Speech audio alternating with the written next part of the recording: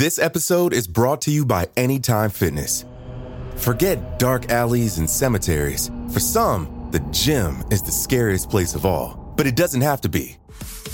With a personalized plan and expert coaching, Anytime Fitness can help make the gym less frightening. Get more for your gym membership than machines. Get personalized support anytime, anywhere.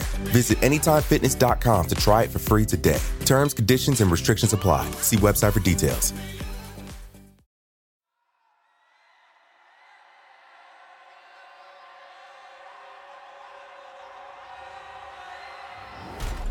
You awaken in a pool of your own sweat. It's sweltering. You're used to the muggy heat of the tropical climate, but not like this. The air isn't just hot, it's thick and hazy.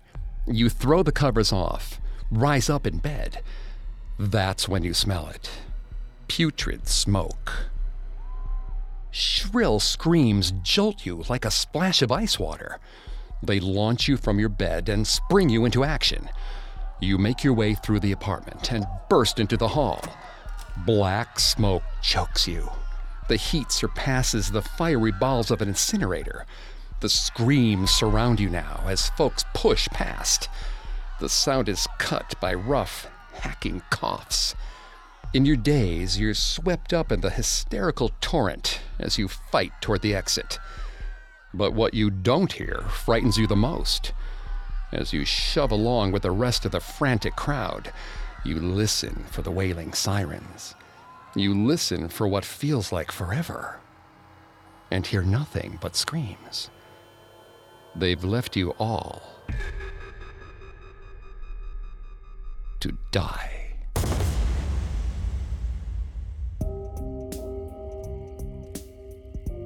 Welcome to Haunted Places on the Parcast Network.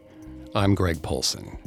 Every Thursday, I take you to the scariest, eeriest, most haunted, real places on Earth. This week, join me on a supernatural journey to Sao Paulo, Brazil's infamous Joelma Building, and discover why, to this day, it's haunted. At Parcast, we're grateful for you, our listeners. You allow us to do what we love. Let us know how we're doing. Reach out on Facebook and Instagram at Parcast and Twitter at Parcast Network. And if you enjoy today's episode, the best way to help us is to leave a 5-star review wherever you're listening. It really does help. We also now have merchandise. Head to parcast.com/merch for more information. Listen to more episodes of Haunted Places, as well as Parcast's other podcasts on your favorite podcast directory.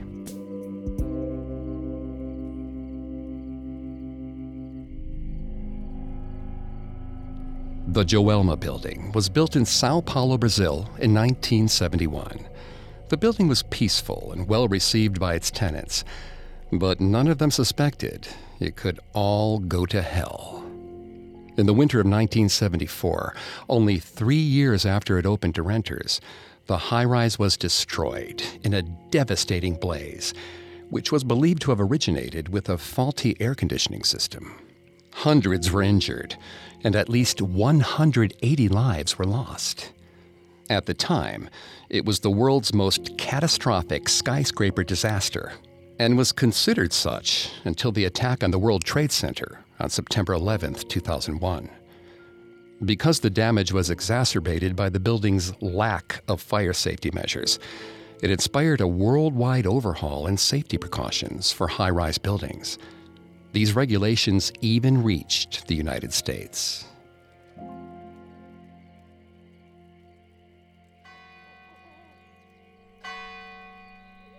Like many Brazilian cities, Sao Paulo, or Sao Paulo dos Campos de Piratininga, started out as a mission built upon stolen land.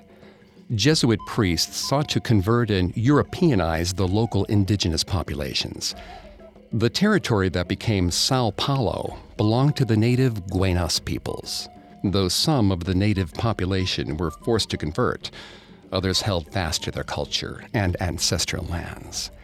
This, of course, did not sit well with the colonizers and often led to tension and conflict.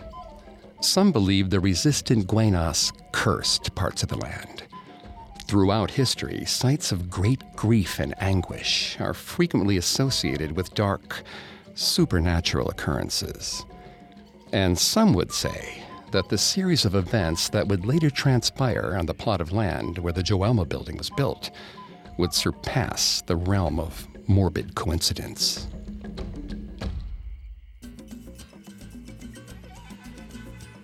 By the time young chemist Paulo Camargo built his home in 1948, on the exact spot where the Joelma Building would stand less than 30 years later, Sao Paulo was already a bustling metropolis. Paulo had saved enough money to erect a home large enough to comfortably house himself, his aging mother, and his 2 younger sisters. At 26, mild-mannered Paulo was in an enviable position. A well-paid and well-respected chemistry professor at one of the most prestigious universities in Brazil, if not the world. His mother, Benedita Camargo, was a traditional woman, a God-fearing woman. Some would assume that Paulo's profession contradicted Benedita's steadfast faith. It often did. But her pride in his success outweighed any discrepancies between their viewpoints. Through science, she believed, God allowed Paulo to provide the Camargos with their own slices of heaven on earth. Despite his strong Christian upbringing, Paulo gave little credence to fire and brimstone. He put on enough appearances to keep his mother happy, but once she was out of earshot, he wore his atheism on his sleeve. Paulo spent far too many years studying the inner workings of the world to believe that anything in it could exist without a rational explanation. That was the attitude he took when he learned that the site of his new home was cursed. From the time he showed interest in the empty plot to the day he brought his mother and sisters across the threshold, Paulo noticed the hushed whispers from the neighbors, the stares, and the Hail Marys cast in its direction. For a while, the Camargos inhabited their new abode in peace. Paulo's work at the university consumed most of his day and night, while the women were confined to the house. All 3 suffered from frail health, so their world didn't extend far past the property lines. However, Paulo's universe was about to expand beyond his wildest dreams. On a short lunch break, Paulo walked to his favorite campus cafe. It was an almost daily routine, down to where he sat and what he ordered. Sitting at his usual table was a stunning young woman around his age. He was certain he'd never seen her before, for if he had, he surely would have remembered every detail of the encounter. Over the top of her sunglasses, her eyes found his. With a delicate flick of the wrist, she invited Paulo to join her. Her name was Floriana. She was studying at the university to become a nurse. Paulo soaked up every detail she offered him like a sponge.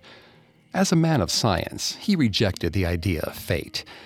But that day, one might have found him on the edge of belief. Afternoons at the cafe were joined by morning walks around the campus and evenings at the movie theater. Before he knew it, Paulo had a girlfriend. His first. Due to his upbringing, Paulo thought it best to keep his love life private. Floriana was a fairly liberated woman, and he doubted his family would appreciate her, his mother least of all.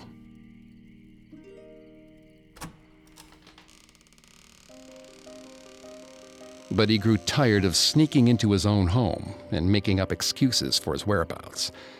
After being caught in one of these lies, he finally decided to tell them about Floriana. When he brought her around, Paulo's mother and sisters reacted much as he expected. But to hear their judgments aloud about everything from her upbringing to her hair, it pricked at him far more than anything else he could have imagined. He was the man of the house that he built. To be forced to explain himself under his own roof was an indignity that wore on him. He had given them everything, yet they denied him this one bit of happiness. It was clear that they would never accept his beloved Floriana. The house started to feel oppressive. Their presence almost choked him. Soon, just sharing a space with his family made Paolo want to crawl out of his own skin. It took no more than a cough or the sound of their chewing to send him storming off. Eventually, even the sound of their breathing offended him. It made him sick to feel like a subordinate in the house that he built. As resentment mounted, Paolo lost himself in his work. He continued to see Floriana, though he never brought her home. When Floriana asked when she would next be able to visit, he simply told her that it wouldn't be long. He was working on a project just for her.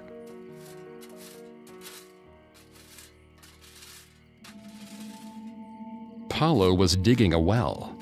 Benedita and her daughters were confused by Paolo's behavior, as the house came with brand new plumbing and every other amenity they could need. He came inside covered in dirt and sweat, digging into the late hours of the night. Benedita asked why he was doing this. Wasn't he tired? Wasn't this pointless? Wouldn't these long hours affect his work? Stop digging, Paolo. Please, stop digging. But for all her pleas, he would only glare in silence and walk away. Months passed. One day, after dinner and a few drinks, Paolo asked Floriana if she wanted to go home with him. She was stunned. She thought Paolo might never get the courage to stand up to his overbearing mother. She eagerly agreed to join him. As she and Paolo entered his house, the place was nigh unrecognizable. Dishes were stacked in the sink. Dust had collected on the mantel. The cleanliness maintained by Paolo's mother was absent, and the place was eerily quiet. His mother and sisters simply weren't there. She asked where they had gone. Paolo told her he had moved them to the country, where the clean air would be better for their fragile health. In fact, he had mostly moved them for Floriana, so they could finally live together, if that was what she wanted. Floriana was ecstatic. She had wanted to take their relationship to the next level, and he finally gave her confirmation that he did too. A small part of her wondered how he kept this move secret for so long. How did he manage such a wonderful surprise? Floriana quickly moved in, and the couple's first few weeks together were bliss. But before long, Floriana began to notice the neighbors' strange behavior. Their Hail Marys, their stares, their hushed whispers. Then came the police. They inquired as to the whereabouts of Benedita Camargo and her two daughters. The family physician had expressed concern that the women so suddenly stopped their various treatments. Would country doctors be able to provide them with the same level of care? Paolo fidgeted. His eyes glanced outside, at the well. In a shaky voice, he assured the officers that his family was in good hands. One of the officers followed his gaze, then casually asked about the well in the backyard. Paolo's eyes went wide. He nervously explained that he was experimenting with well water and organic fertilizer. But his eyes, his dark and twitchy eyes, seemed to tell a different story. Determined to leave no stone unturned, the officers summoned the fire department to open the well. Paolo turned a sickly color and excused himself to the bathroom. Floriana and the officers heard a gunshot and ran for the bathroom, where they found Paolo lying beside his shotgun in a pool of his own blood. A self-inflicted wound gaped in his chest. Just then, one of the firefighters burst inside to retrieve the officers. He led them to the well, where the bloated bodies of Benedita, Cordelia, and Maria Antonietta Camargo bobbed upon the surface of the water. While details of the story have been fictionalized, and Paulo Camargo's name is often anglicized as Paul Campbell, the morbid details of his triple murder-suicide remain more or less the same across sources, down to the sudden death of the first responder who discovered the bodies. One of the firefighters who helped remove the bodies from the well fell deathly ill soon after contact. His official cause of death was corpse infection, a legitimate term for contagious diseases linked to human decomposition. Yet, for all the official declarations, his death seemed awfully coincidental given the nature of the land. There are some who believe he was just another victim of the land's curse. We'll have more on the Joelma Building after this. This episode is brought to you by Anytime Fitness. Forget dark alleys and cemeteries. For some, the gym is the scariest place of all, but it doesn't have to be. With a personalized plan and expert coaching, Anytime Fitness can help make the gym less frightening. Get more for your gym membership than machines. Get personalized support anytime, anywhere. Visit AnytimeFitness.com to try it for free today. Terms, conditions, and restrictions apply. See website for details. Now, back to the story. In 1971, 23 years after the Camargo family tragedy, the property was given a brand new life when the 25-story-tall Joelma Building was erected there. The skyscraper held a mixture of commercial and residential spaces. Always busy, it was a perfect symbol of 1970s Sao Paulo. Modern, bustling, and metropolitan. On February 1st, 1974, at around 8:50 in the morning, building occupants discovered that a fire had broken out on the 12th floor, and it was quickly spreading. Because safety codes were lenient at the time, the building lacked smoke detectors, fire alarms, sprinklers, and emergency lights. The occupants relied on word of mouth to evacuate. But the fire had spread so rapidly that within 20 minutes, the building's entire facade was ablaze. From the upper floors, the only mode of escape was the roof. More than 150 people managed to make it to the top of the building, where they awaited rescue vehicles. They survived. But not everyone was so lucky. Some attempted to scale the building, dropping down floor by floor. Others flung themselves out of windows, desperate to escape the smoke and heat. At least 40 people lost their lives from the fall. Of all the tragic ends on that fateful day, history and folklore fixates upon 13 souls who met a particularly gruesome demise. While many made their way up to the roof, 13 of the occupants piled into the elevator in an attempt to ride it past the flames to safety. But they soon found themselves trapped. The extreme temperatures, thought to reach up to 700 degrees, turned the steel box into an oven, roasting them alive.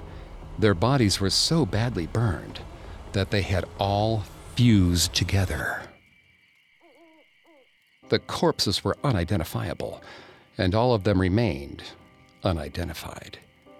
So they were buried together at a mass grave at the Villa Alpina Cemetery, less than 1.5 miles away from the place of their demise.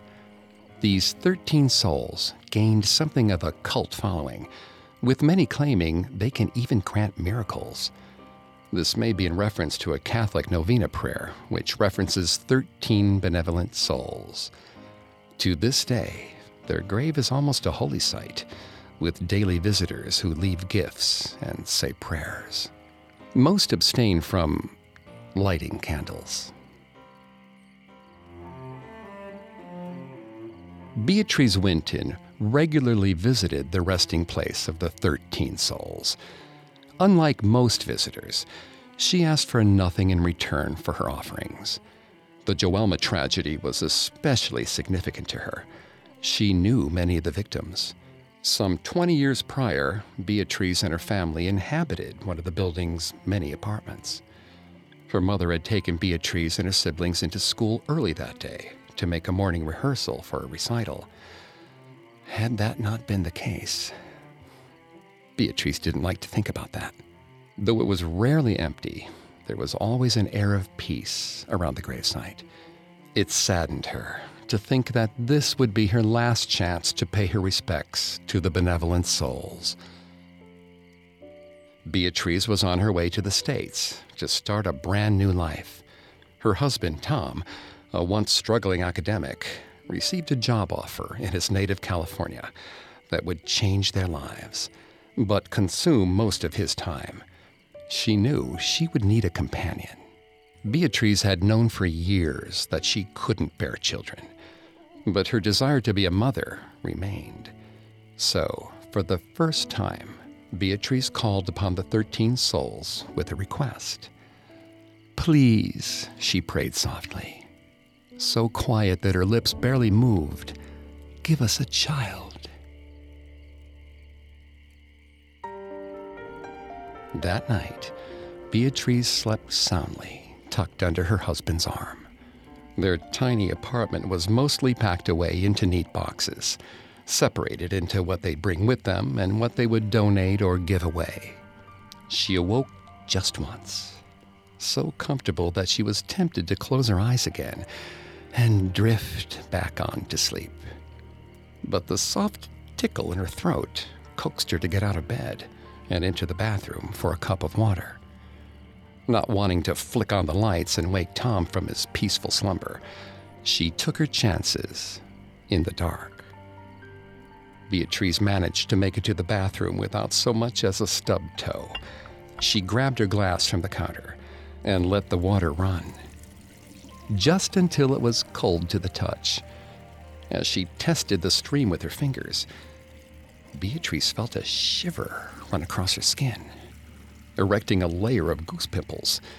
The water had never gotten that cold before. Beatrice drank the glass in no more than a few hearty gulps, yet the tickle in the back of her throat was still present. In fact, it felt a bit worse.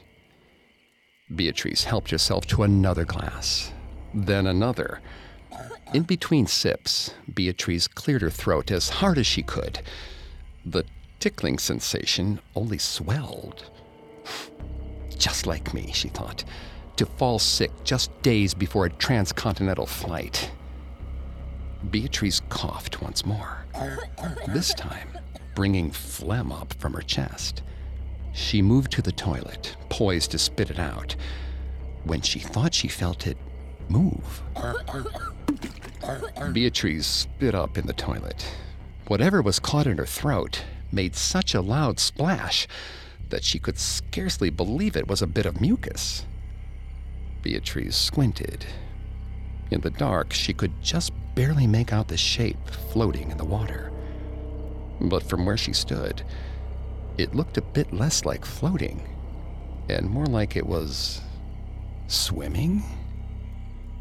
Before she could reach for the light switch, Beatrice was overtaken by a coughing fit. She fell to her knees, doubled over the toilet bowl, purging. More of the narrow oblong shapes, at least a dozen, flitted and darted inside the bowl. Beatrice felt her eyes grow wide with horror. She scrambled to her feet, hands desperately searching the walls for the light switch. But the light didn't work. Beatrice remained in total darkness until the water ignited as if someone filled the tank with kerosene. The flame burned bright enough to illuminate the entire bathroom, and yet no heat. Beatrice felt her body carry her to the toilet bowl, as though totally divorced from her will, her head tilted over the flames. The proximity should have been enough to roast her alive. But she felt nothing but soothing calm. Then, she finally saw them. Swimming beneath the flames, 13 baby koi fish. Their scales glittering like jewels in the firelight. Beatrice jumped awake with such force that her husband sprang up beside her, asking what was wrong. She recounted her dream in vivid detail. The fish, the flames, how real, yet surreal it all felt. But she wouldn't call it a bad dream. Despite the strangeness of it all, she felt no fear and had no trouble drifting back to sleep. When Tom came home the next evening, he found Beatrice pacing their bedroom. His eyes fell to the dresser, the little plastic sticks that sat on top. Tom lifted one to the light. He saw the plus sign. They were having a baby. We'll return to the charred corpse of the Joelma Building after this. And now, back to the story. For the last few decades, the former Joelma Building has been known as the Plaza de Bandera, or Flag Square. It was rebuilt 4 years after the fire, with safety as the #1 priority, and has remained on the cutting edge of fire prevention ever since. It now sits like a glittering yellow gem on the Sao Paulo skyline. Yet for all its beauty, the place has never quite lived down its past. As with any place with a dark history, some people would seek to avoid it entirely, while others would seek to profit off of its stories. One intrepid young man might even use it as a chance to go viral. This golden boy might even bring a film crew, including a smitten producer who has chosen to follow him over her better judgment, time and time again. Gabe Winton could talk a fish out of water, but he was especially good at talking Nora Davies out of her comfort zone. And now she found herself staring down the facade of the Plaza de Bandera, an entire continent away from home. While the crew unloaded the equipment onto a luggage cart, their fearless leader stared up at the building, grinning with pride. What they would do here, he declared, would make them immortal. This was Mount Olympus. But a spooky documentary about some Brazilian ghosts wasn't exactly a reinvention of the wheel. Nora knew they'd be lucky to even get paid. But this was what it meant to be Gabe's friend and producer. He pointed to a spot on the horizon, and she charted the course.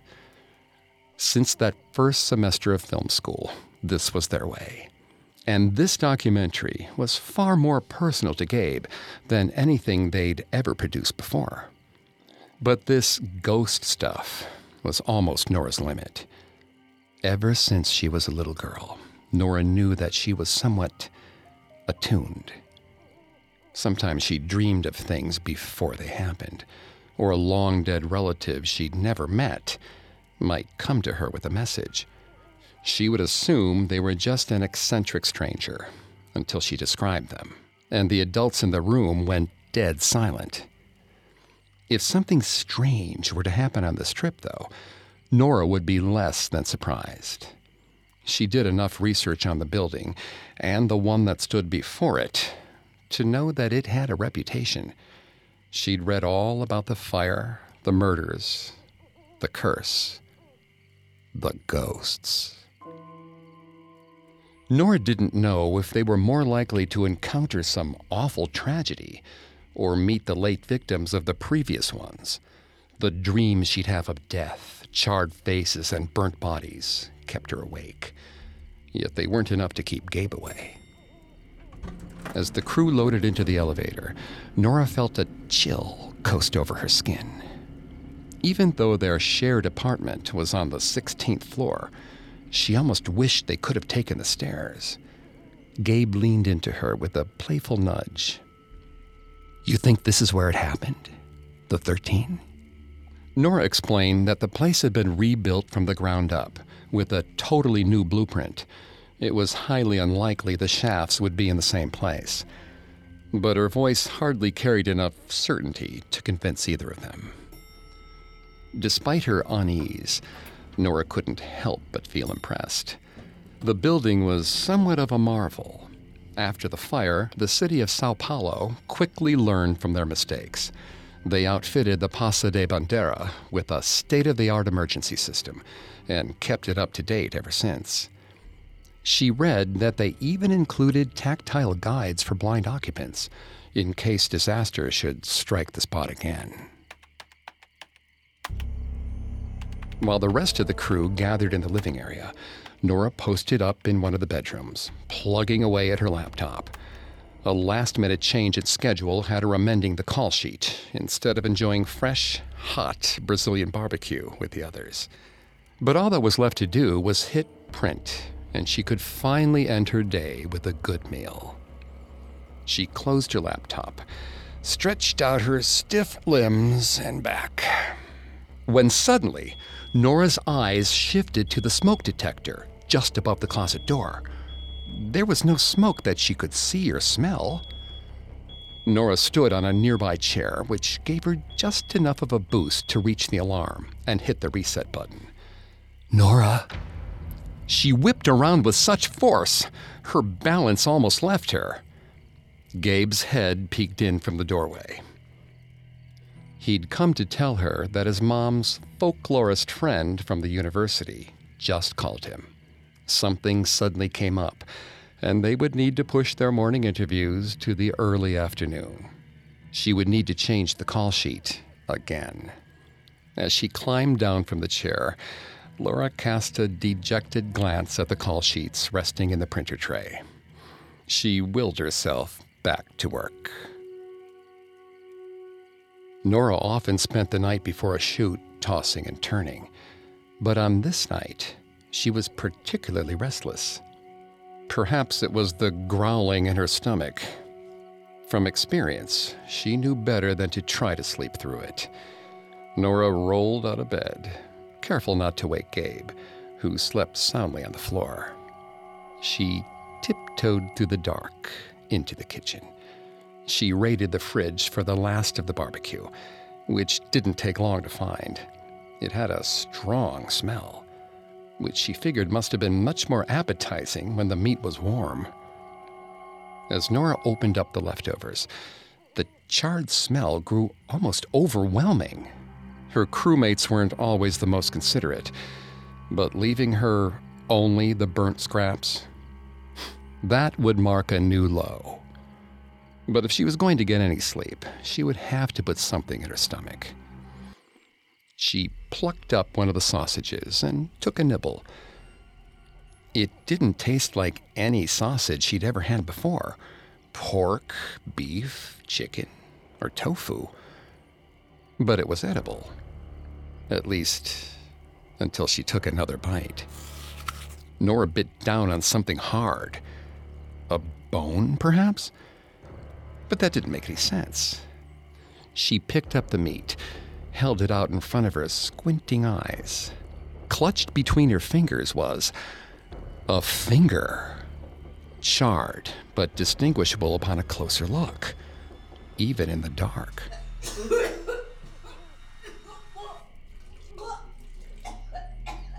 The lights flicked on one by one. The crew found Nora trembling over the sink, gagging until there was nothing left to purge.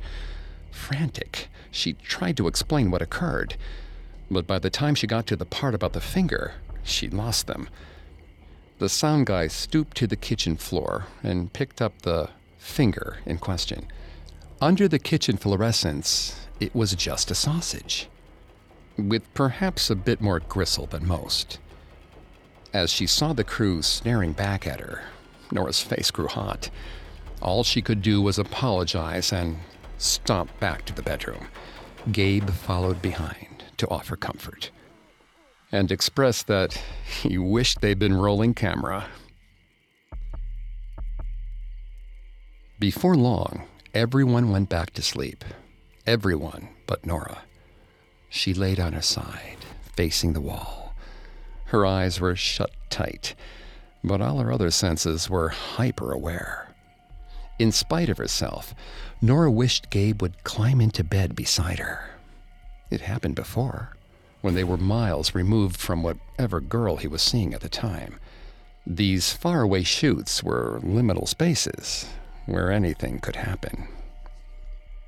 As if she willed it so, she felt Gabe slide under the covers and hook a strong arm around her middle. Nora said nothing, but melted into him with a contented sigh. His breath drew close to her ear. Her head tilted ever so slightly to receive his words. But it wasn't Gabe's voice. It was one she didn't recognize, raspy, pained. Nora jumped out of bed, but when she spun around to see who had climbed into bed with her, she found it empty, and Gabe still asleep on the floor. As Nora shoved her things into her bag, Gabe awoke. Despite his pleas for her to stay, she refused to explain. She insisted that she would be on the next flight to the States, and it would be smart of him and the others to join her.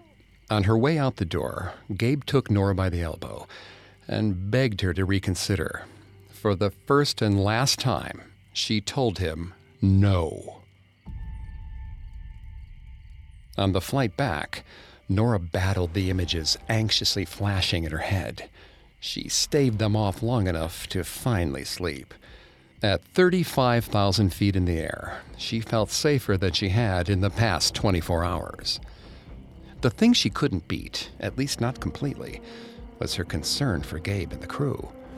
As soon as she landed, Nora called each crew member, but none answered. This made her uneasy, but even in the best of circumstances, Nora knew they might not answer. Not after she bailed. Once at her apartment, she tried them all again. Still, no answer. And so it went for the rest of the day, before Nora reluctantly gave up. She was still battling jet lag when she finally received the call. It was Gabe's father, Tom Winton. As soon as he identified himself, Nora knew something had gone wrong. According to Tom, there had been a carbon monoxide leak in the upper levels of the Paso de Bandera. As it turned out, for all their fire safety precautions, their other safety codes were found wanting. Gabe and the crew had stayed behind and suffered the consequences.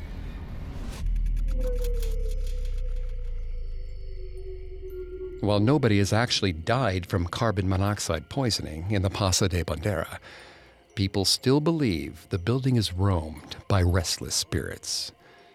To this day, there are reports of specters wandering the upper floors of Paso de Bandera. Whether the land houses a native curse, a murderous chemist, the Joelma Building, or the Paso de Bandera, no one can deny the dark past that has kept souls trapped there for generations. Reported paranormal activity ranges from malicious ghosts to sad souls to benevolent spirits. If you ever go to visit, be careful not to join the growing list.